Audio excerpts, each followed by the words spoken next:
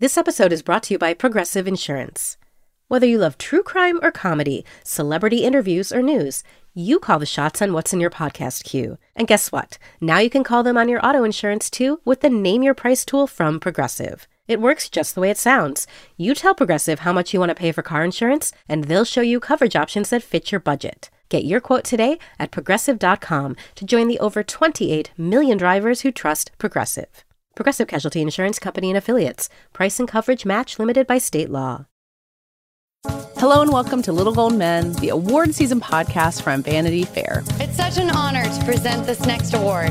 And here are the nominees. And the Oscar goes to... And the Oscar goes to... And I can't deny the fact that you like me. Right now. You like me. I'm the king of the world. There's a mistake. Moonlight, you guys won Best Picture.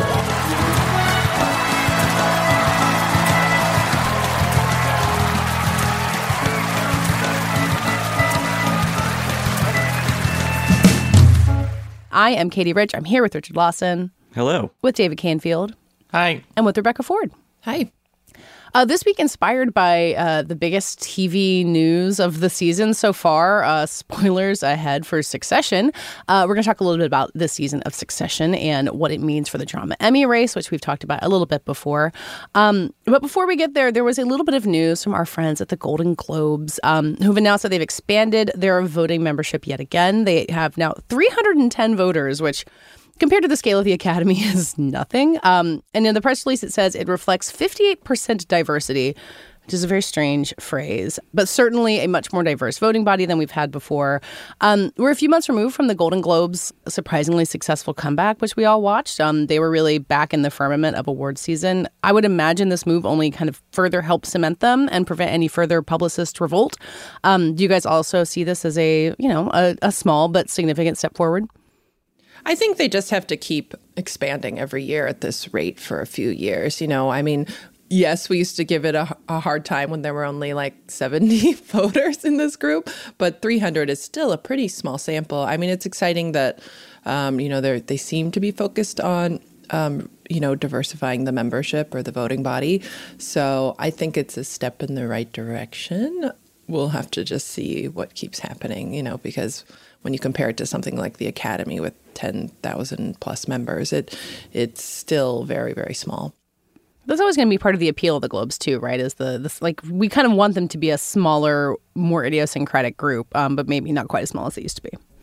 Yeah, I mean, the interesting question for me is how they change as a voting body the bigger they get. Like, they've always been weird. Mm-hmm. And, on the one hand, you do have a lot of international voters as part of this group, which is what they should be given the name of the voting body. But it is an open question as to how not necessarily influential they would be going forward as they get more spread out, because the Academy is also very spread out, but exactly how the tastes might change because they are so small.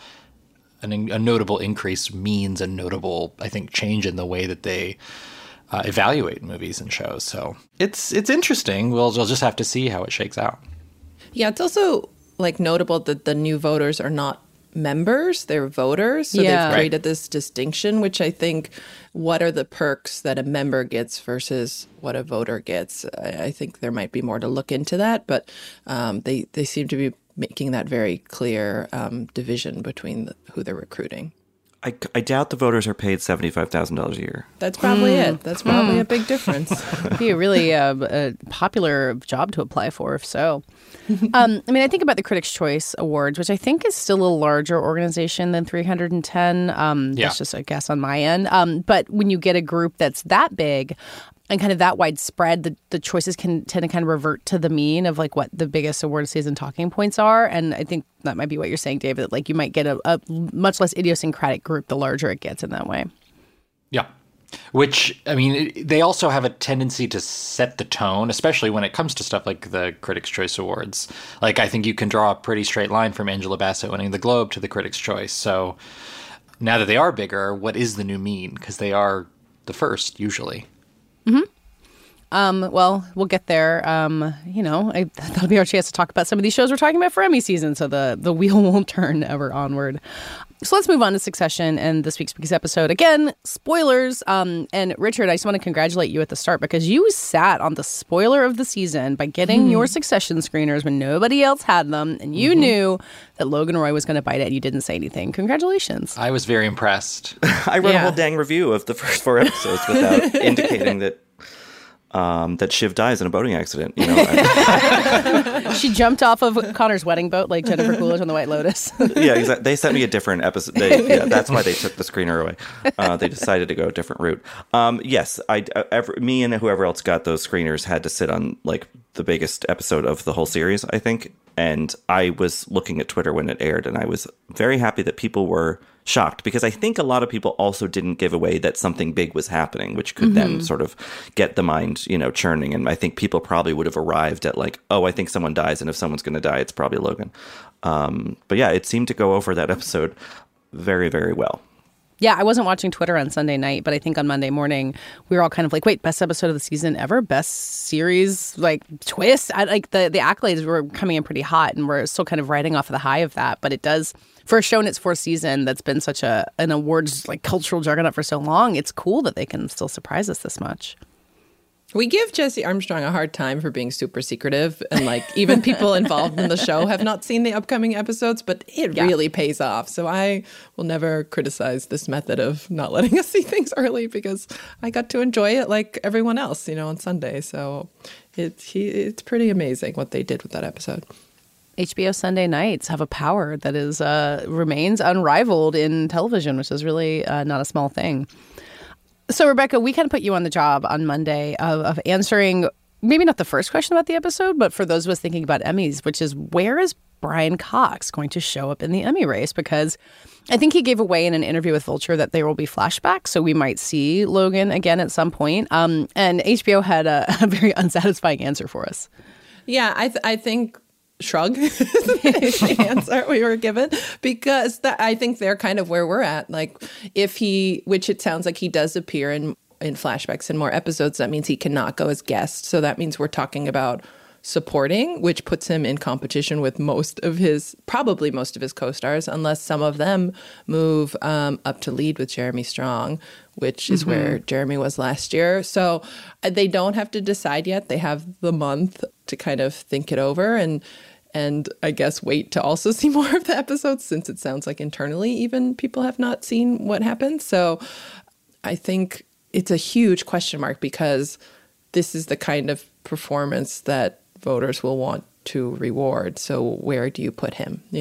Is he competing against a bunch of the other co-stars that are just as deserving of winning? Or are we talking about a supporting category that is 90% Succession? I mean, it sounds insane, but especially with all the other shows we have in drama this year.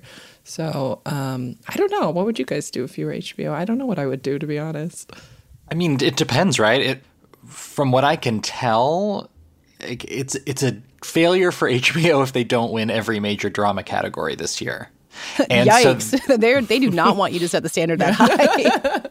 Well, that is the standard. I mean, you have they just have the strongest contenders there. And so they do have the opportunity to set the table as they see fit, meaning that how they categorize Succession, I think, will impact the way they categorize White Lotus and their other big contenders, because they really have an opportunity to have a pretty dramatic showing in the drama category. So with Brian Cox, he's never won for this role. Which is crazy when you think about it. It's insane. Yeah. Jeremy Strong has, Matthew McFadden has, and supporting actor. Kieran Culkin is not. He's having a great season. And so Sarah Snook has not either. Sarah Snook has not. We'll get to the actresses later. I'm sticking with the men for now. Okay. Because there's just a lot to get into with these placements. But I personally think that it makes sense to position Brian Cox as a supporting actor and go for a bigger win there. That's just my instinct right now. Because and guest sacrifice actor, everybody else. Yes, as is fitting with the theme of the show.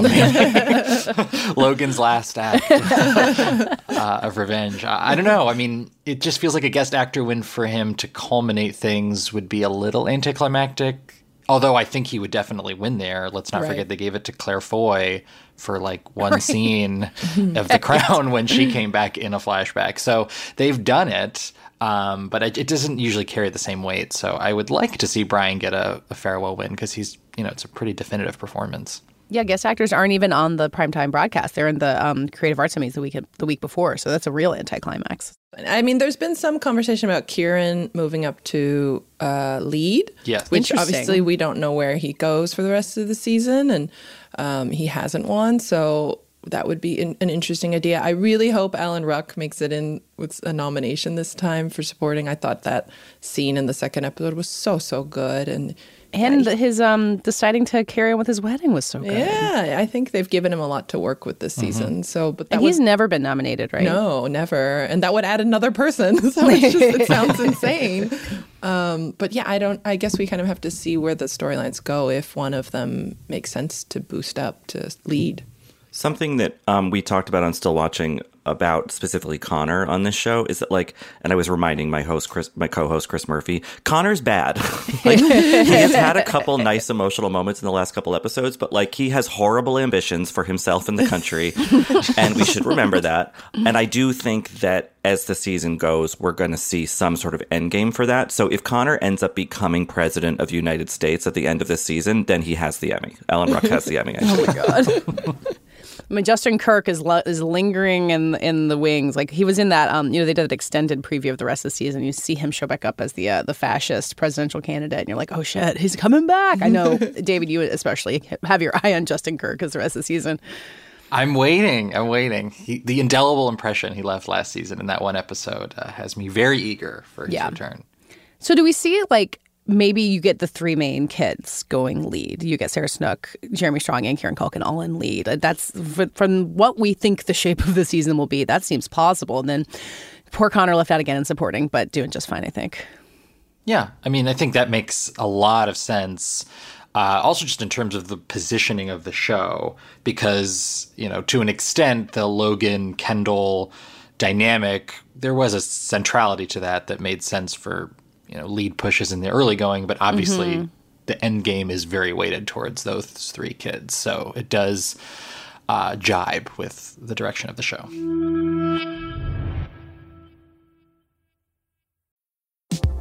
I'm Nomi Fry, and this week on Critics at Large, we're talking about the delights and shortcomings of the new movie Challengers. It stars Zendaya at the center of a tennis triangle, and a very steamy love triangle. Who are her loyalties to? Will she be tempted by the other one?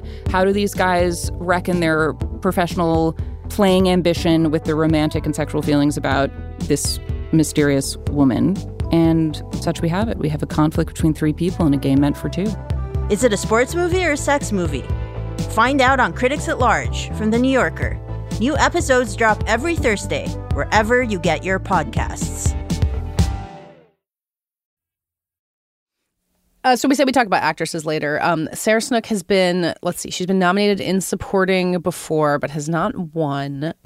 And David, you pointed out a story to me that was in Variety where they kind of mentioned her alongside some other actresses who have gone supporting in drama, but might see an opening this year and some interesting maneuvering happening.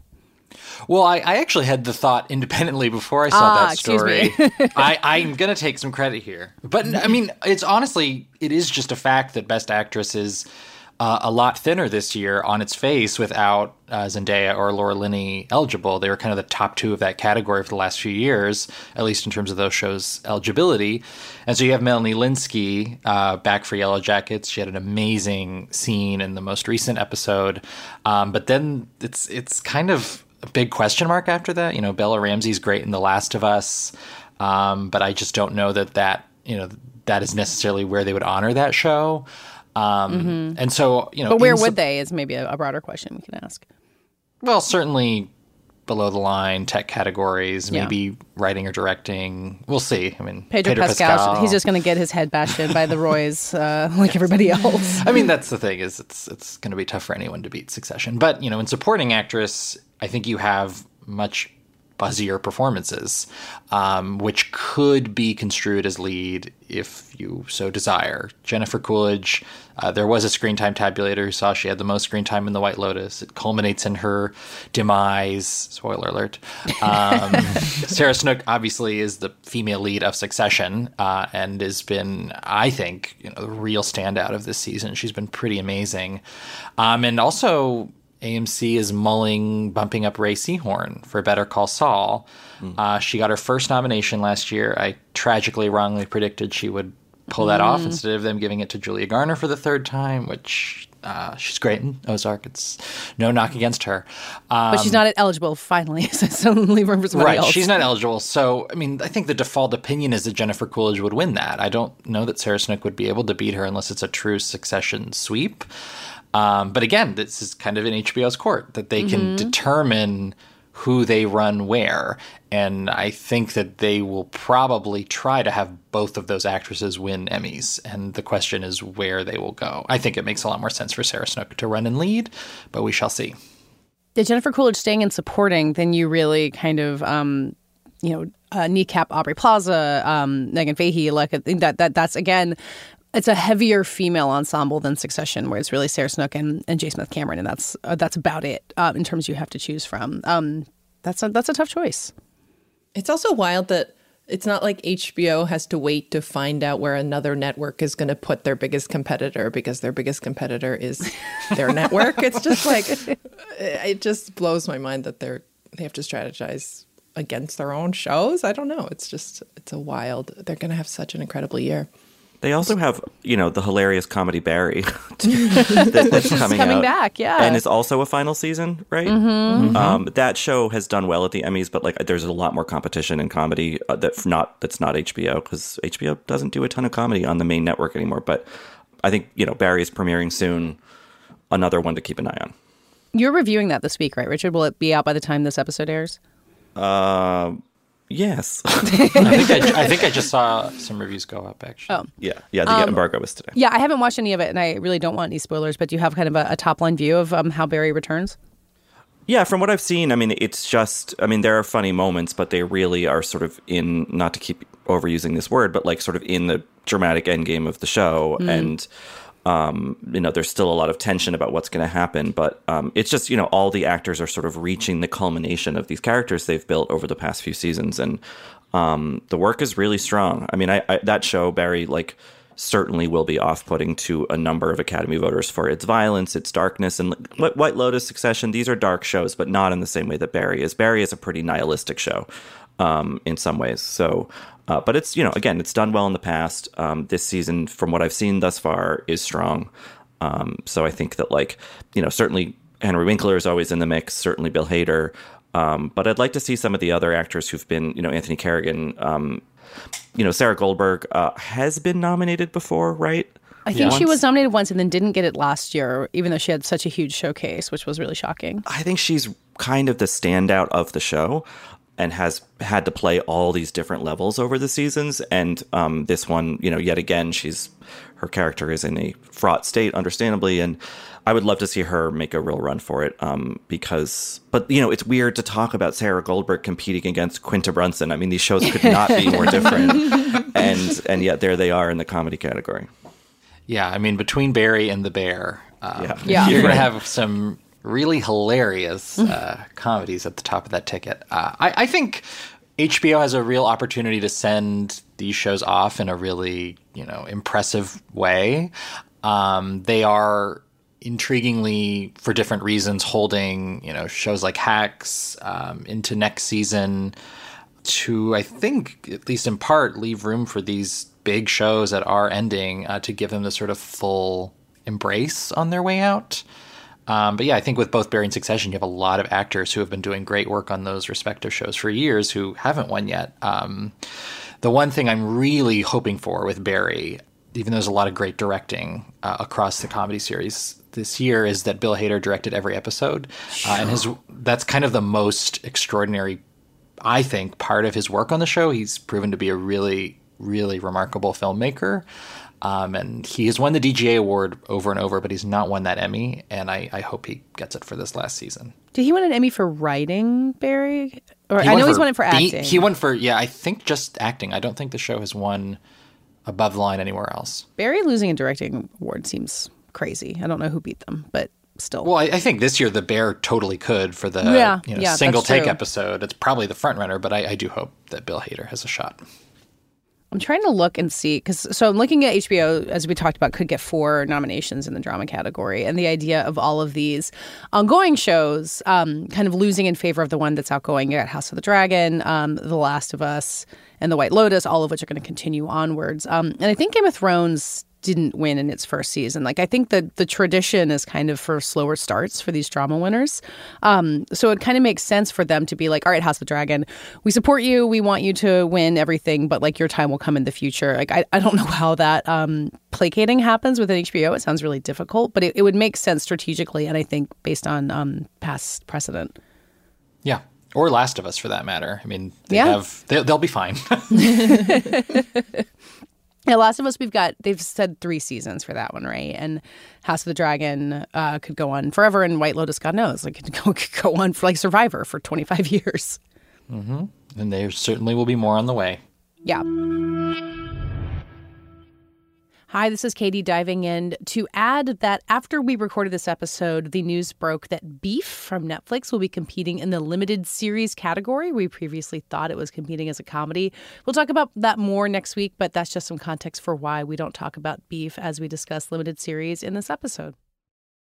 Well, we want to jump into the current TV calendar a little bit more with what's coming up. And I think I'm the only one of us who's gotten a look at The Last Thing He Told Me, which is kind of Apple's next big limited series play. And I just think the actress in a limited series category is interesting in a different way than it has been in years past. I think we've gotten really excited when it's been the most competitive category. And you've got Kate Winslet in the mix and like giant movie stars and Oscar winners. And it's a little bit quieter this year. You do have an Oscar winner in Jessica Chastain, who I think we keep saying is maybe unbeatable.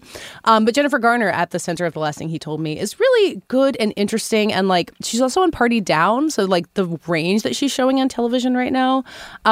She was such a TV icon in the Alias years, and it's been such a long time. I'd be really interested to see her back in that mix. And I think if you get Elizabeth Olsen, Jessica Chastain, Riley Keough, it kind of starts getting starrier. I would like to see the limited series actress category pick up a little bit, and I think Jennifer Garner could add to that. Do you guys have anyone you're pulling for especially hard?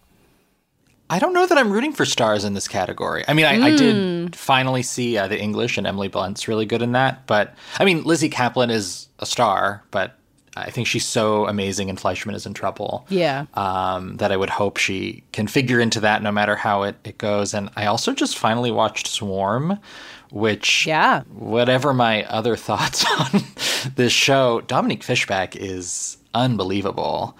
And it would be a real shame if this category did not find a place for her, because it's just such a breakout star turn. And she's been really great in supporting roles on a couple HBO projects now for a few years.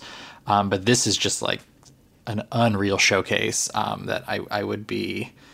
Yeah, that's the one I'm pulling for right now. It's pretty amazing. It's not the same level as this, but I had this sort of feeling of Blonde where you're like, this actress was put through so much. I don't know how I feel about this portrayal of women, but I cannot believe what she pulled off as an actor. So, that's a great comparison point. I hope Dominique Fishback definitely is a serious part of this conversation. I'm rooting for Kathryn Hahn. I loved. Yeah, also great. Yeah, I love Tiny Beautiful Things, and I know she's pretty beloved by the community. So I hope that one gets a lot of attention too. It is fun that there is finally, after the pandemic, some clarity about like what's Oscar eligible, what's Emmy eligible. Like Keira Knightley could be nominated for Boston Strangler, which is just a movie, but it counts as a TV movie, and that's the part of this category that I think in recent years we've sort of forgotten is part of the equation. So I'm just kind of curious if she gets nominated. I think that sort of sets a precedent of like if a movie is just streaming, put it in the Emmy, race, because it counts. And so I think that would be interesting. Ditto. I mean, I'm seeing on Gold Derby that Annette Bening is a contender for Jerry and Marge Go Large, which I don't know if any of us remember that. I mean, Fire Island is still in the mix in here, eligible for this, which is bananas. But and Prey, the Predator movie that went straight to Hulu, which I think everyone thinks now they would not do that. It's a strange pandemic legacy we've got here. I've been thinking a lot about this because as you know, Katie especially, I'm very fascinated by the idea of the TV movie category, which has taken incredibly bizarre shapes over the last few years as people, to your point, Richard, have struggled to define exactly what that is. And this year we have this interesting two interesting narratives happening at the same time, where you have a lot more, particularly in Hulu, clear streaming plays, TV movie plays that hadn't really existed among the streamers before because Amazon and Netflix, it's been so blurry. And then you have the Oscars pushing a really, I'm sure you guys talked about this while I was gone, a really heightened theatrical requirement that would, I think, sharpen those divisions. And so this year you have all those movies. The one I'm really looking at, though, is Weird, the Daniel Radcliffe play, because he got a lot of awards attention for that, and the Emmys have just completely abandoned particularly TV movie performances. I think the last one to be nominated had to have been, at least in lead, Hugh Jackman for Bad Education. He didn't win for that. The movie he should have won an Oscar for. We say it every few months. Should have won the Emmy at minimum. But anyway, Daniel Radcliffe had a ton of attention for that performance. The movie itself got a lot of attention, so there are some litmus tests for how much the Academy is willing to embrace this space again, because they'd pretty much abandoned it and started giving the award to, Black Mirror episodes, Dolly Parton specials, which no shade to those things. Dolly Parton's back again. Did you know that she has another movie? I did. I'm learning. I love Dolly Parton. I'm a devoted fan, and I had no idea. So now I got to watch it, I guess. Dolly Parton versus Boston Strangler. Now I really want a Dolly Parton Black Mirror episode. She might do it. You never know. Never say never. Well, Daniel Radcliffe is up against Evan Peters, who I think we keep talking about as being this kind of stealth Emmy juggernaut. Like, he won from Mayor of Easttown. People love Dahmer. And then Taron Egerton also at Blackbird has been really strong, too. It's a strong category, actually. It does. If Weird wins, say, in the TV movie category, I think it'd be Roku's first Emmy. I'm going to just guess that that's Emmy win. And in spirit Quibbies, because it started as a Quibi, didn't it? Yeah. What a wild journey for that movie. Well, wait, Fire Island was also a Quibi, wasn't it? Weren't there two? It was at one point, yes. Okay. Fire Island was set up at Quibi. Formerly known as Quibi Show, yeah. So, that just shows that TV movie category is so misshapen and weird. So, hey, maybe Roku's going to get their first Emmy. We'll see. I would like to think this is the last year we get of this, at least of movies that very well could have gone into theaters. I mean, Hocus Pocus 2 is in there. I think that's been kind of a notorious Disney miscalculation because it did so well on Disney+. Hopefully next year we have movies that belong on television, whatever that means, and kind of get away from this direct-to-streaming era, because I think we're kind of past it now, right? Although it would be kind of fun if, studios, distributors really bifurcated it and the limited series TV movie category just became a mini Oscars. Like the Junior Varsity Oscars. The Junior Varsity Oscars. Daniel Radcliffe, congratulations on your G of A Oscar.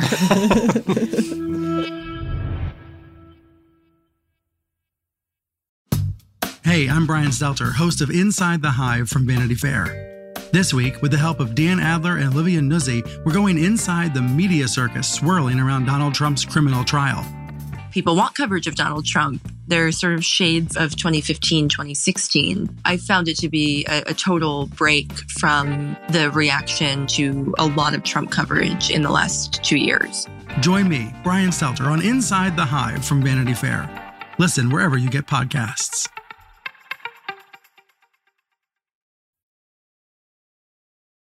Well, I wanted to give you a chance, David, since you're back after a long break. And there's another HBO show that we haven't gotten to yet, but you've been catching up on that I think you wanted to log roll for before we wrap up. Oh, I will log roll for Perry Mason all day long, which is not something I thought I would say a few months ago. But did you watch the first season? I did. I don't remember if I'd finished it at the time. I watched the last few just to sort of refresh as I was getting into season 2. It's a pretty significant quality jump, though, from season 1 to 2.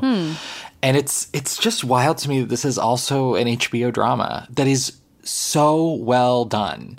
And such an example of, I think, a network really taking care of a show that had some creative issues in its first season and allowing things to percolate. It's been a few years since the first season. Seems like it actually... I was wondering when it came back, and I started watching the screeners, and I was like, this is good.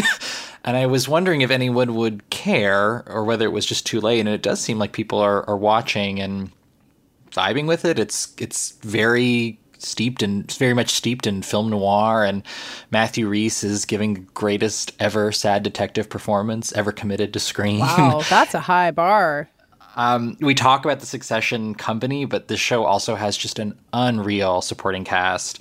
Shea Whigham, Hope Davis, Justin Kirk, both of them, speaking of Succession, and a bunch of other great actors doing really, really great work. It's a special show, and I find it very enjoyable. And it's, again, wild that this is yet another HBO drama in the fray. David, I reviewed the first season, so I watched the whole first season in the sort of early pandemic fugue state. I don't remember really anything about it except some gruesome stuff involving a baby. Do I need to rewatch that first season, or is this second season a totally standalone thing? It's not totally standalone, mainly in terms of the characters. I mean, you are following... it is serialized in that regard, but you have a fresh case. I do think it's pretty easy to jump in with some recap reading / viewing.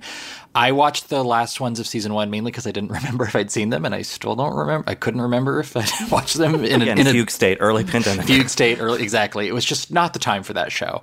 But I would say give it a shot to jump in fresh. I am not the person to tell you that you need to watch season 1 of Perry Mason because there's so much TV right now, and I would say jump in with a good second season, and you'll get your bearings pretty quickly. Want to hear how much of a fugue state I was in? I didn't review that. Sonia Soraya did. I was convinced I did, but I did watch the whole thing. Did any of us watch Perry Mason season 1 is the question. There's no way to know. You'll never find out. Well, we were just talking about the shakeup in the drama actor category with Brian Cox presumably not being eligible there. Do you think that creates a space for Matthew Rhys? I do. I mean, he was nominated for season 1. Which we may not remember, given the show's space in our collective imagination. And that category is a bit all over the place, too, because it really depends on how, like, Paddy Considine for House of the Dragon, if he would actually get in there. Jeff Bridges is, circling for The Old Man, which I don't think is an Emmy player otherwise. So it probably depends on how many Emmy voters kept up with the show. But, Matthew Rhys has won this category before. He's quite well liked. Does all of this chaos lead to Bob Odenkirk finally winning? Is it time to give up on that dream? I'm realizing I have a lot of horses in this race. I know, you really do. I kind of hope so. I hope it wins something. That's my yearly refrain. Yeah, well, the time warp of the Emmys again, where Better Call Saul ended last summer, and here we are. I mean, The Bear's going to do the same thing of just reminding us what is time.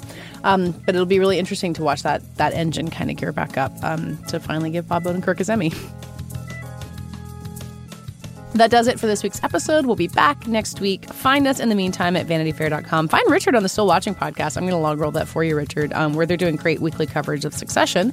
You can find us all on Twitter and Instagram at VF Awards Insider. And on our own, I'm on Twitter at Katie Rich. And Richard?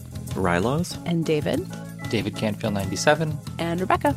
Rebecca M. Ford. Our editor and producer is Brett Fuchs, and this week's award for what we'll say about Richard if he ever joins the Hollywood Foreign Press Association goes to Richard Lawson. He has horrible ambitions for himself and the country.